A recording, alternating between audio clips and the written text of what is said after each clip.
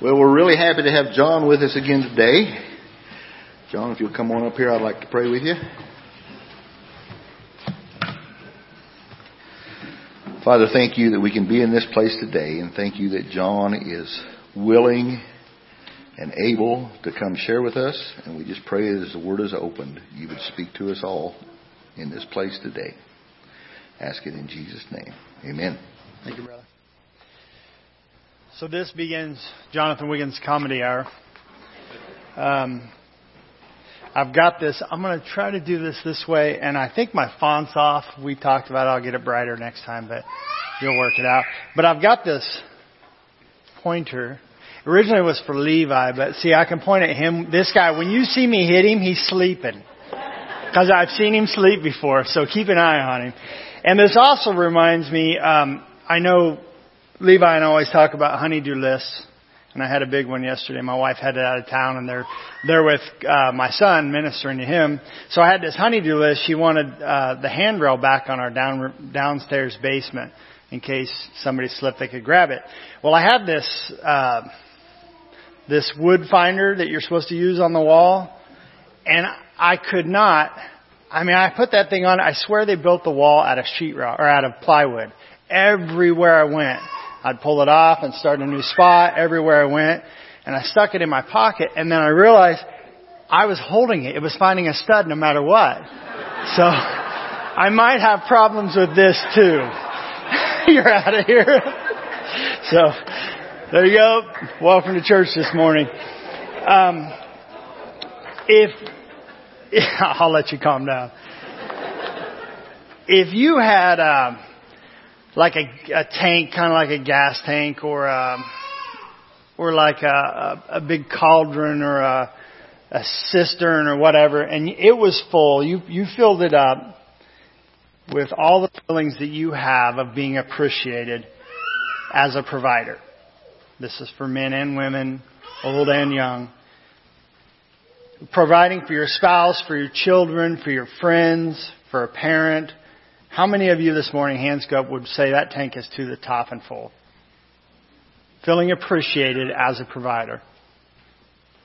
Good. So we'll talk a little bit about that. Honestly, this is where this whole thing began. I'm always thinking about, I don't know that they're called sermons, but I'm always thinking about topics. And a lot of times it's topics that the Lord's working with me on, and I had been kind of chewing on this when Dwayne had asked me to speak, and it all came from a song. I'm not a singer, but everything comes from songs. I don't know why. A lot of times I sing a song, and I'm just like, what does that even mean? And then I go look something up, and then I get a whole topic out of it. But I'd been kind of thinking about God the provider before this, and that really parlayed more than just about God, but about us as men and women as we strive to provide. How do we feel? Do we feel appreciated? Do we not? How do we focus on that? And so at the tail end, we're going to come back to that. But I want you guys to turn in your Bibles with me. I'll give you the place in a minute. I think it's Genesis 22 now that I'm on this one. So when I first started, there's so many great stories. Like down here, even my numbers are off. That's weird. So Gideon, everybody's heard the story of Gideon, right? So as I don't know why I put 1, 1, 1, 1, but that seemed like I didn't do that yesterday. So just bear with me. Gideon's story is amazing. And I was like, well, we're going to land on the account of Abraham. And then Elisha has this amazing story where he goes into, and I can't remember, I'm going to say it's Midian or, I don't know. He goes into a town, and this town is serving the god of Ma and Baal. I mean, literally, their form of worship is to sacrifice children, which kind of rings true in some of the culture today in America, because we think it's okay to go ahead and abort a baby. But anyways, he goes in this evil and wicked place, and he's supposed to find this gal, and God's going to point who he's to talk to. And he sees this lady, and she's literally got nothing. She's on her last meal. She's got a little bit of oil and a little bit of flour. And then when she cooks this, her and her son are going to eat it, and then they're both going to die. And Elisha comes in and says, hey, well, God wants you to fix that for me instead. And she's obedient and does it. And God steps in and provides in a miraculous way, because that oil and that flour never get empty again. And so Elisha is an amazing story. And then we see the story of God's provision for mankind and the story of Gideon, which I could go on for quite a while. So we may not get to some of this. But where we're going to start today, make sure I get the right button, is Genesis 22. And again, my numbers are off because it's not verse 22. I think it's verse 1. So just roll with it. I'll give you a minute. Everybody there? Okay. When I read this, I'm going to read it kind of slow. And I want you to... A lot of times we read verses and we just kind of... we read them. But I read this really slow, and I'm going to read it slow with you today. And there's so much interesting things there that we'll just kind of dive into. There's so much human side to the emotions and to what's involved and to the decisions made and to the responses of obedience. And so I don't want you to miss it. And you're going to miss some of it. I want you to pick up as much as you can. So sometime later, God tested Abraham, and he said to him, "Abraham." "Here I am," he replied. And then God said, "Take your son, your only son, whom you love, Isaac, and go to the region of Moriah. Sacrifice him there as a burnt offering on a mountain I will show you." Early the next morning, Abraham got up and loaded his donkey. He took with him 2 of his servants and his son Isaac. When he had cut enough wood for the burnt offering, he set out for the place God had told him about. On the 3rd day, Abraham looked up and saw the place in the distance, and he said to his servants, "Stay here with the donkey while I and the boy go over there. We will worship, and then we will come back to you." Abraham took the wood for the burnt offering and placed it on his son Isaac, and he himself carried the fire and the knife. As the 2 of them went on together, Isaac spoke up and said to his father Abraham, "Father?" "Yes, my son," Abraham replied. There's no way I can read it from there. "The fire and the wood are here," Isaac said, "but where is the lamb for the burnt offering?" Abraham answered, "God himself will provide the lamb for the burnt offering, my son." And the 2 of them went on together. When they reached the place God had told him about, Abraham built an altar there and arranged the wood on it. He bound his son Isaac and laid him on the altar on top of the wood, and then he reached out his hand and took the knife to slay his son. But the angel of the Lord called out to him, "Abraham, Abraham." "Here I am," he replied. "Do not lay a hand on the boy," he said. "Do not do anything to him. Now I know that you fear God, because you have not withheld from me your son, your only son." Abraham looked up, and there in a thicket he saw a ram caught by its horns. He went over and took the ram and sacrificed it as a burnt offering instead of his son. This is a tough thing to weed through. I mean, there's just so much there. So as humans, when I read this, and I don't know about you guys, but I would assume you read it and there's a lot of questions. Like, you're like, how could he respond that way? What kind of obedience is that? And so I want to go through it with you. I just jotted down kind of some of my thoughts. And so the first thing is, my feelings when I read this concerning Abraham is kind of awe. And maybe reverence for the type of obedience that he had to be obedient to such a request. That he would give all, what is most dear to him, to be obedient to God. But then the question comes up, in the verse previous, or the slide previous to this, he tells the servants, "You guys stay here. We're going to go do the burnt offering, then we'll be back." Like, he never addresses it. He never says anything to him. He's like, "We'll be back." How would he explain that to him when he comes back alone? What's he going to say? Are they going to think he's a crazy zealot if he actually has to sacrifice his son? How would he explain that to his wife when he came home? That's going to be a tough one. Wasn't God going to do something amazing through this boy as he had promised? If we flip just a few chapters previous to this, and we sat down as a family just a few weeks ago and studied that, and God was there with Abraham, who had a lack of belief and faith in God, because he had not received this son we're addressing right now. And God showed up in his place, and he took him outside of the tent, and he said, "Look up at the stars." If you could imagine all these tile stars, I mean, it's more than that. He said, "Look up. All those stars will be less than the number of your descendants." And it says in the scriptures that Abraham believed God. And God counted his belief as righteousness. And so this was just a stone's throw away, and now we've got a kid getting wrapped up on an altar, and Abraham's willing to sacrifice him because that's what God asked for. How could a father sacrifice his own son, even in obedience? How could he do that? For whatever reason. Most of us, and I know a lot of you fathers in here, and most of you would, your first response would be, I want to be obedient, but take me. I'll gladly do it. Take me. Spare my child. The Lord asked this, and that's what he offered without any hesitancy. But that's not what the Lord asked. The Lord didn't ask for him to sacrifice something. Second thought, the dreadful walk. So, have any of you ever had a moment where either you had to address something with someone, or maybe you had to confess something, or somebody was pushing some limits of some situation and you had to address it, and it's like it just stewed on you, and you were looking for this perfect prime time to do it, and even as you're walking with them, you're like, and you got this kind of feeling in your gut, like, you know, you're sitting down having a cup of coffee, and sometimes you go home and the wife said, did you tell him? Did you talk to him? It's like, it just didn't seem like the right time. You know what I mean? That feeling. We've all had those instances. Honestly, none of them pop up, but I know I've had them riddled through my life. And so multiply that feeling, that little understanding, times 1,000,000 as Abraham made his way up the mountain with his son, trying to be purposeful, trying to be candid to some degree, answering his son's question open-ended, moving the topic a different direction. His heart must have ached. His gut must have been sick. How did he walk without physically groaning at the task at hand? Either way, what we see here is a record of obedience.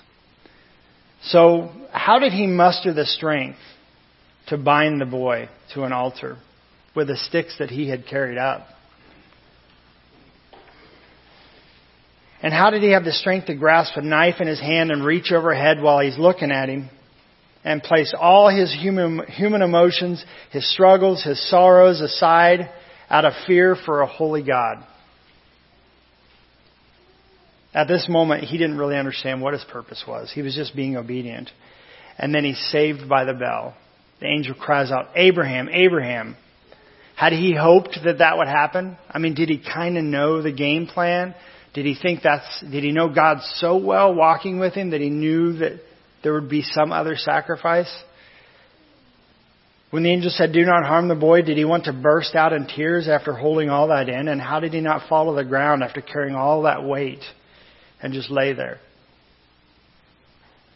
And finally, the ram. God provides the ram as a replacement sacrifice. And we see in the first part, it says, your son, I don't know if it's on there, but your son, your only son. And then we see the angel come back and say, your son, your only son, towards the end. So we see this kind of parallel, and you see it all the way through the Old Testament, where there's a foreshadowing of what's about to happen for us. But finally, the ram. God provides the ram as a replacement sacrifice so that Isaac would not suffer to die at the hands of his father, releasing Abraham from this terrible burden, a ram that would take his place. The last verse we'll read in just a second, that's part of this. And what I want to do is take a moment where this all started was that I'm not going to sing it for you, don't worry. But it's Jehovah Jireh, and it's this goofy song, and it has a funny little, but that's where this came from. And then I started, over the last, say, 3-4 months, I've kind of started digging into the names of Jesus and the names of God. And so we're just going to jump through these. If I can do this right. Did we die? Oh. Okay. And each one of these really honestly has, it has a story behind it. There's a reason he was given this name. Do you guys remember, I don't know how many months ago it was, when we made a monument of our fingernails? Do you guys remember that? And so we talked about like establishing something that you can look at and remember what God has done. And that whole sermon that we talked about was really about how God is present in everything. And just as a quick recap, because I'm always amazed, but fingernails really are just part of your intricate DNA and what's made, and they don't even understand how they grow. Like if you read the anatomy, it's like we don't really know where they come from. We know we can hypothesize and we can say what's there, but they don't know. And so when you look at it, I'm constantly reminded when I have to cut these things all the time, I'm reminded that God is there. So that was our monuments. These are monuments. And Elohim, God, He is your creator. And that's what brought me back to that point. For you are fearfully and wonderfully made. 2, I'm probably going to pronounce it wrong, but you won't know anyways. Elohim Kaim, the living God. Today you will know that the living God is among you. Amen. 3, Abba. He is your Father. So you have not received a spirit that makes you fearful slaves. Instead, you received God's Spirit when He adopted you as His own children. And now we call Him Abba Father. I think that one's beautiful. I think a lot of times we see God as this judge. And He is. And that's another topic because judge isn't always bad. We see God as angry at the Israelites and, deciding that enough is enough. And we see God as, wanting our exact, behavior and everything to be correct. That otherwise He's disappointing us, but He's our Father. And this is a part of His character that makes Him desire to walk with you. And that's something we always talk about is how He loves you and wants to walk with you daily. I skipped the numbers. I meant to do that one. I promise you. Jehovah Shalom. I say this all the time. My daughters pick on me relentlessly because I say, peace be with you. And they're supposed to say, peace also with you. I don't even know. Maybe you screwed up. Is that how you say it? Anyways, Claire, my youngest, she always says it in a weird way. I'm like, that's not how you say it. But they will never say it right. But Jehovah Shalom, the Lord is peace. When Gideon saw he was the angel of the Lord, he said, Alas, O Lord, for now I have seen the angel face to face. The Lord said to him, Peace to you, do not fear, you shall not die. Then Gideon built an altar there to the Lord and named it Jehovah Shalom. The Lord is peace. El Elyon, the Most High God, He is sovereign. Thank God that God is sovereign. Amen. In this world, I am so grateful that He is sovereign. And when I see things just go in a direction I don't understand, or when things are out of my control, they're still in His control. Elkanah, the jealous God. Do not worship any other God, for the Lord, whose name is Elkanah, is a jealous God. El Roy. I put a space here so it's not Elroy, because that just sounds a little weird. But wasn't that the dog off of the Jetsons, Elroy? It's probably like Elroy or something like that, but I don't. The God who sees. Have you truly seen the one who sees you? That goes back to a degree. There's a lot more meat there that we could uncover, but it goes back to a degree of just the fingernails. I walked and saw the buds are already starting to sit there. Like they know. And then, Kevin, are you still in here? Yeah, you are. He was talking with me earlier a couple weeks ago about pulling maple syrup and how the sap and everything sits down in the earth when it's cold, and then the sun hits the trees and it starts to come up and give life to the rest of the tree. And there's a timing there of pulling that sap. I mean, He sees. And He sees you because He loves you. Jehovah Roy, God the shepherd. The Lord is my shepherd, I shall not want. And then finally, Jehovah Nisi. I love them all, but for some reason this one speaks to me. The Lord our banner. He is my banner. Moses built an altar there and named it Yahweh Nisi, which means the Lord is my banner. And I do believe and I feel that we should, that's the first thing people see, You remember, whether it was going off to war, or whether it's, if you're a sports person, it's the jersey they wear, or like you look at, are they on our team? Are they not on our team? Or is he on our side? What team do they support? That the Lord is our banner. Like, they should see that. And by they, everybody. You guys, people at Sutherland's, people at the Mexican, I don't care. The Lord is your banner. Now let me figure out where I'm at, because I'm running off of these two things. So, where we're landed today is Jehovah Jireh. The Lord will provide. So if you're still flipped to Genesis, the final part of that verse, and you don't have to, it's up here, but is Genesis 22:14. So Abraham called that place Jehovah Jireh, the Lord will provide, and to this day it is said, on the mountain of the Lord it will be provided. I don't want that yet. I'm pretty good with this, aren't I? Jehovah Jireh is a powerful name we see given to God. It reflects how God provides for His people in both miraculous and obvious ways, and in ways often that aren't seen or acknowledged. I pulled up in my UTV here just a couple of days ago. It was, gross cold, but there was just a little bit of sun popping. And I got in and I sat down, and there's a bush in front of me, and I'm just sitting there for a minute, I think waiting on my dog to jump in the seat. And I look up in the bush, and there's a sparrow sitting there.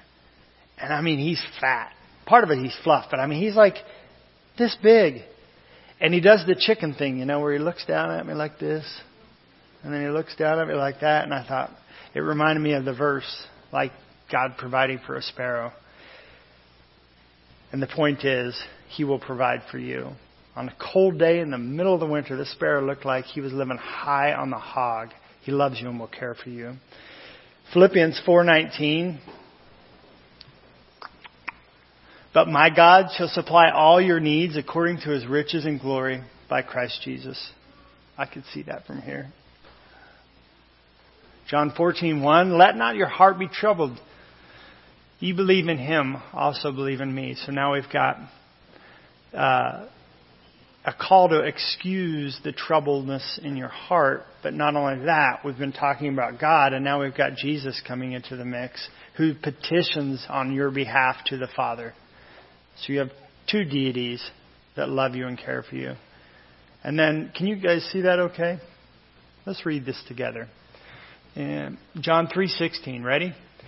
For God so loved the world that He gave His one and only Son, that whoever believes in Him shall not perish, but have eternal life.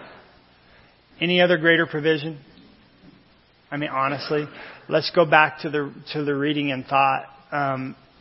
We see the angst as we look at the human side of Abraham, and I think a lot of times we think God doesn't have emotions. But we just read the characters of God based on His names. He's a jealous God, and He loves you, and He's Abba Father, and He has emotions too. We think is it bad to get upset? Is it bad to get angry? There's a time and a place for everything. God got angry how many times in the Old Testament? And He still gets angry today. And God sacrificed His only Son. That's what we saw twice in the reading with Abraham. Each time it said not just your son, it said your only son. And we saw it again when the angel said your only son. And we see it again in John 3:16. It's not on accident.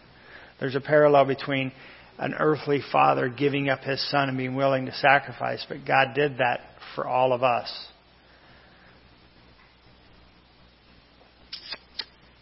So God calls on Abraham to be tested, and Abraham is obedient.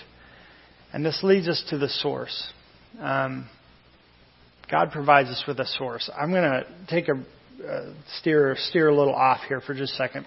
I used to go to Calvary Bible College. All of you know that? Called Calvary Bible College. And I drove this old blue Ford. I mean, it was like it was actually beautiful. I paid like $400 for it. You don't get those finds anymore. Got it out from an old farmer who had it left in his barn. I drove it. I was engaged to my beautiful wife then, and I drove back and forth every weekend to Hutchinson, Kansas, and back up here just to see her. And so I don't know how this truck made it back and forth, but it had this engine you could crawl up in and stand beside it and work on it. Like, they just don't make them like that anymore.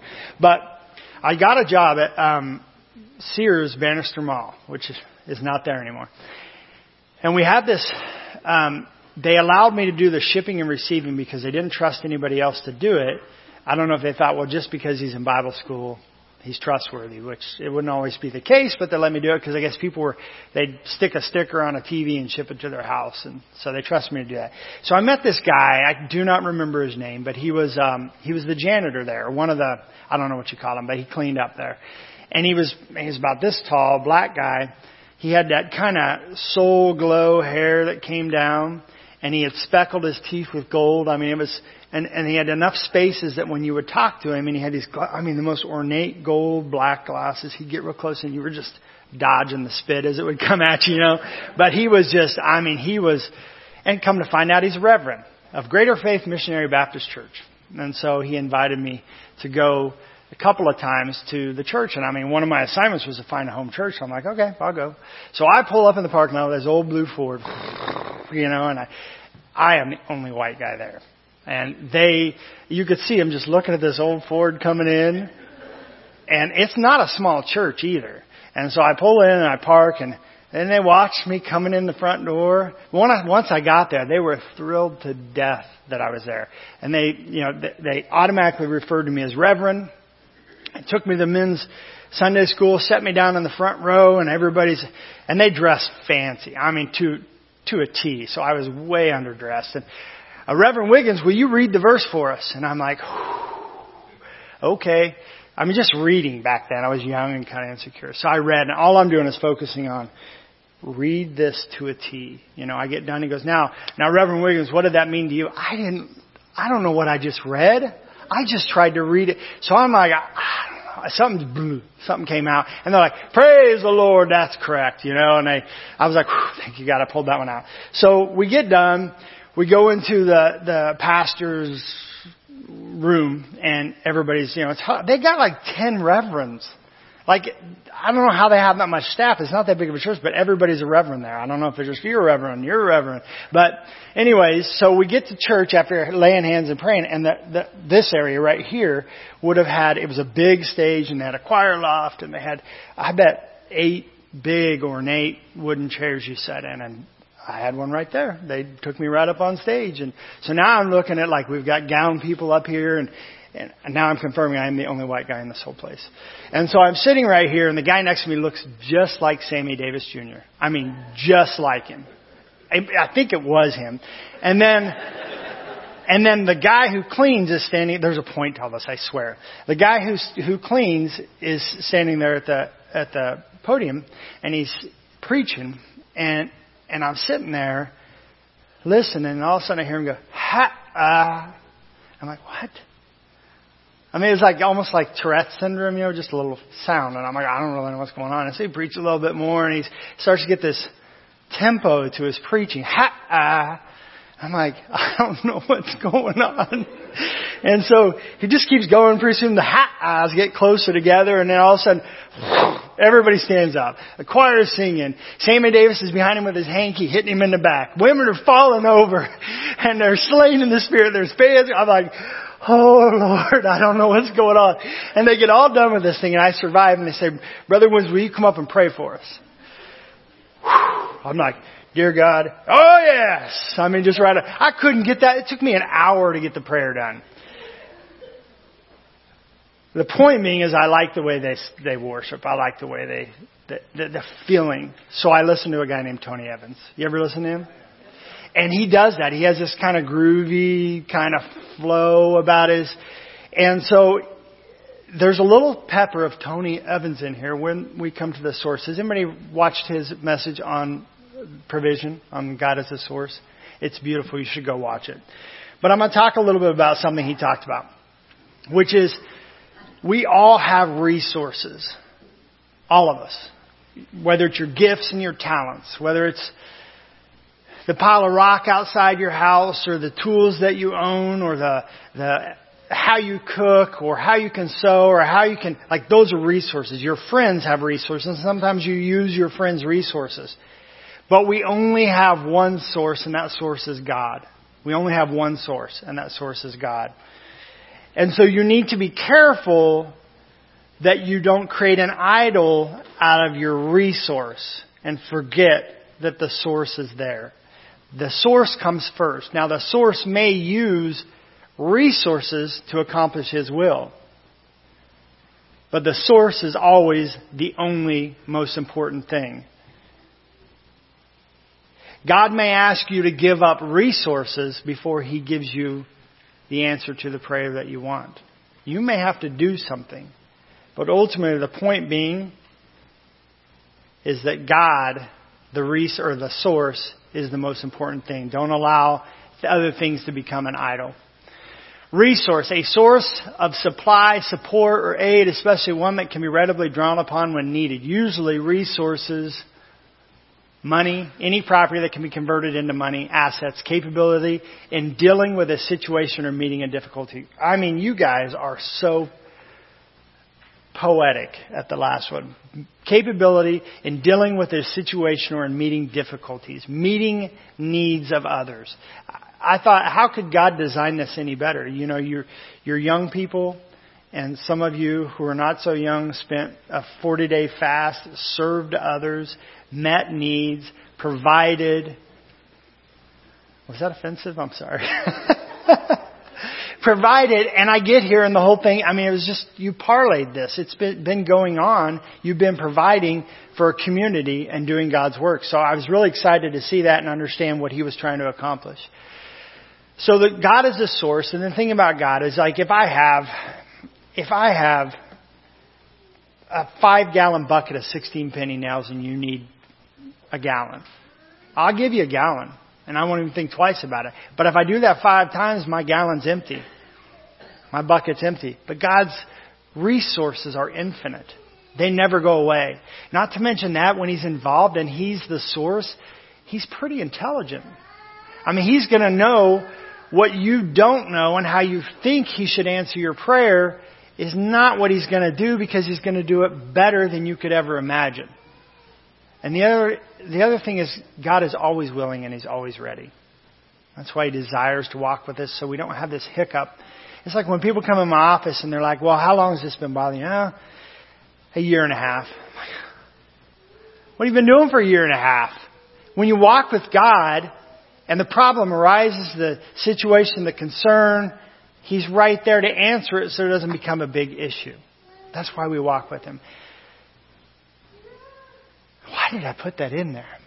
Oh, God's source in the cereal box. You remember when you were a kid, do you remember cereal box? Like, I don't eat cereal now. They used to be awesome. My parents were into this thing called Fit for Life. It was terrible. No sugar, no wheat, only granola. It was like they went to like little tiny hole in the wall places and bought like 5 pounds of some type of flaxseed granola. It was like, and my friends are all drinking Orange Crush, and I'm like, that would be awesome. But anyways, so every now and then we got like a Golden Smacks or like a Lucky Charms. I don't even know how. I think we peddled it from some other country. But if you took the box, you could open it fresh. You just got to know how to do it. And I was a master. If you took this box and you just kind of, and then you pushed it and just shimmied it like this, out of the top would come a toy. You know what I'm talking about. You guys done the same thing. And you can hold it. You got to find some way to, and you can get your hand in there, but you don't do it while your folks are watching. You can pull that sucker out. They did not, you were supposed to eat the cereal and get down to the toy, but so the thing about it is, when God is the source, I don't want to compare Him to a cereal box, but whatever, the cereal's awesome. But He's going to give you a surprise. There's something there you can't even predict.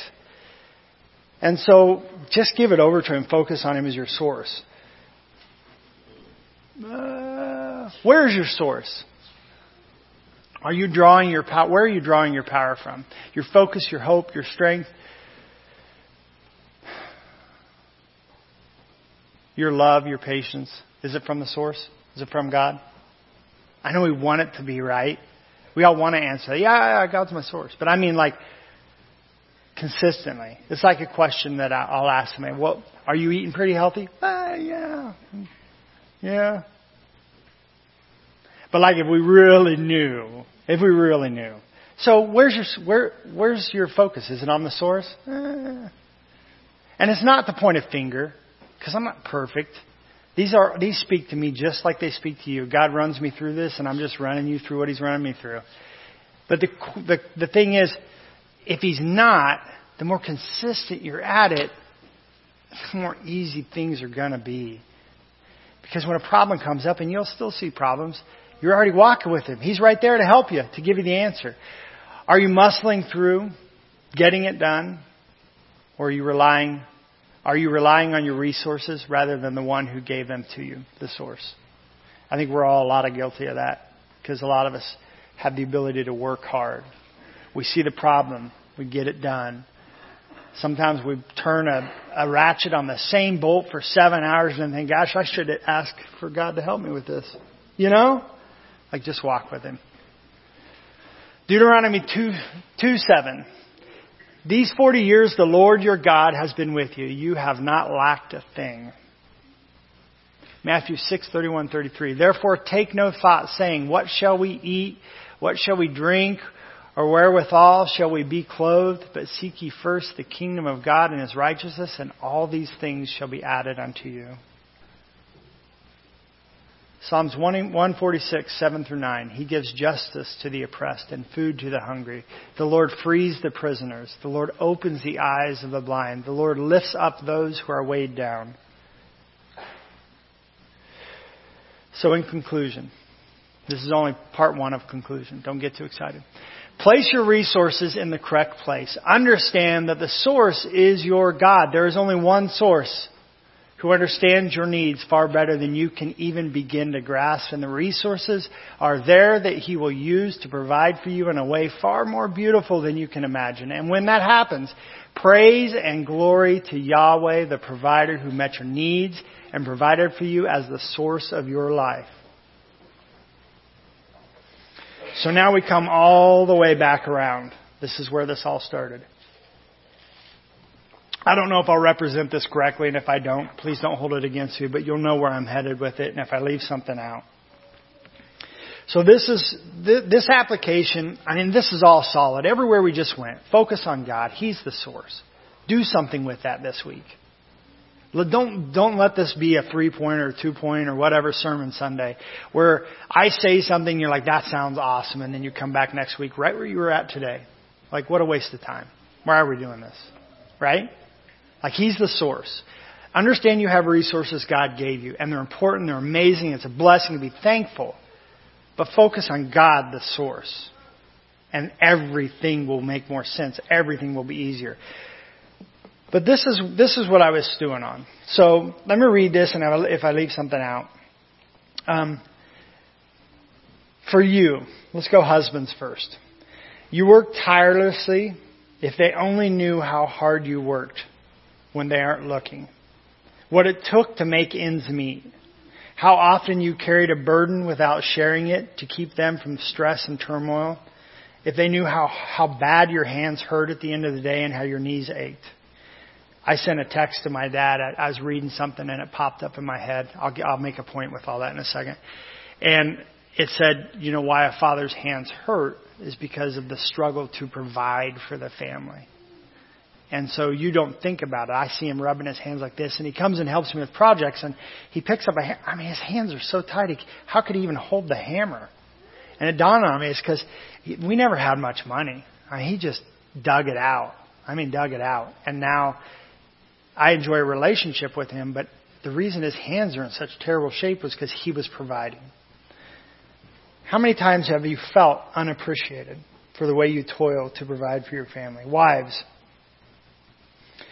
whether you work outside the home or whether you are a slave to the home, the meals that are prepared, cleaning up after you make it, watching it be eaten like a flash sale at Denny's line, the kitchen cleanup afterward, the crumbs on the table, the floors are a mess, the laundry, that's done, the sinks that are clean, the school that's taught, the sheets that are drawn, the house you've made a home, the fridge that doesn't stock itself, and things don't magically get in there. God forbid you get in trouble for buying groceries that feed the family. And I know they are not getting any cheaper. Here's the deal. We learn from God's character, and there are two traits that we see that are important to mention. First, God does, no matter what, and without applauding when He does. Amen? He does because He is God and He provides. He is Jehovah Jireh. Constantly He is providing. And we don't even miss a beat to see it. Yet He does it because He loves you. Does the sparrow thank the Lord for His provisions? Yet they are there. So you, in a desire to be like God, provide because it is right and because He gives example. You do, knowing no matter how you are accepted and received, honored and appreciated, God sees it and He is pleased that you are a provider. When you provide to be obedient to God, how others receive it is on them. You are working for the Lord. Okay? There's a flip side. God loves a sign of appreciation. A couple verses. 1 Thessalonians 5:18. Give thanks in all circumstances, for this is God's will for you in Christ Jesus. Ephesians 5:20. Always give thanks to God the Father for everything in the name of the Lord Jesus Christ. Colossians 3:17. And whatever you do, whether in word or deed, do it all in the name of the Lord Jesus, giving thanks to God the Father through Him. You get the point, right? Provide because you can, and know it pleases the Lord deeply to see you do it. Take the time often to say thank you to the loved ones in your life that provides things for you. Your husbands, wives, fathers, mothers, children, young adults, friends, and so on. Refer to God as Jehovah Jireh, your provider. Fear Him, be obedient, walk with Him, love Him, and thank Him for the provisions you are aware of, and know that He is busy on your behalf, providing in a miraculous way that is far beyond what you could ask. So here's a story to close.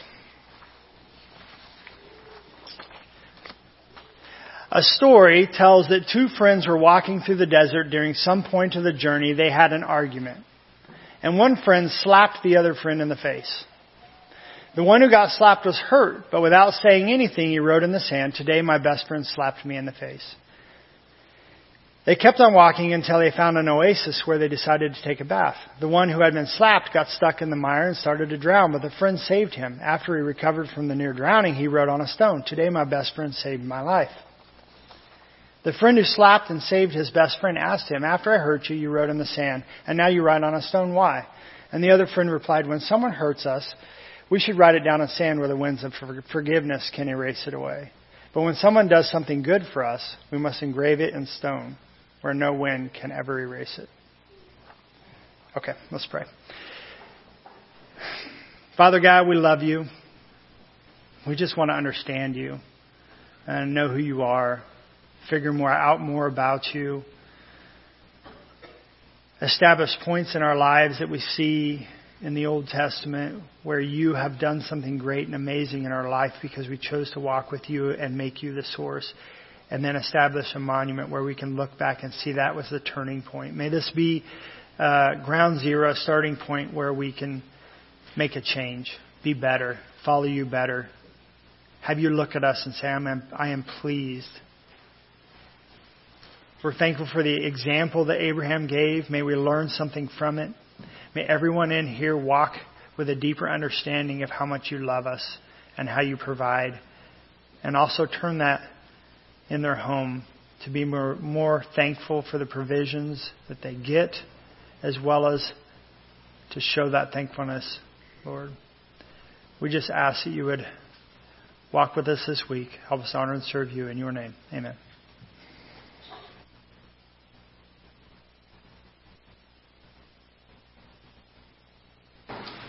I'll get out of your way.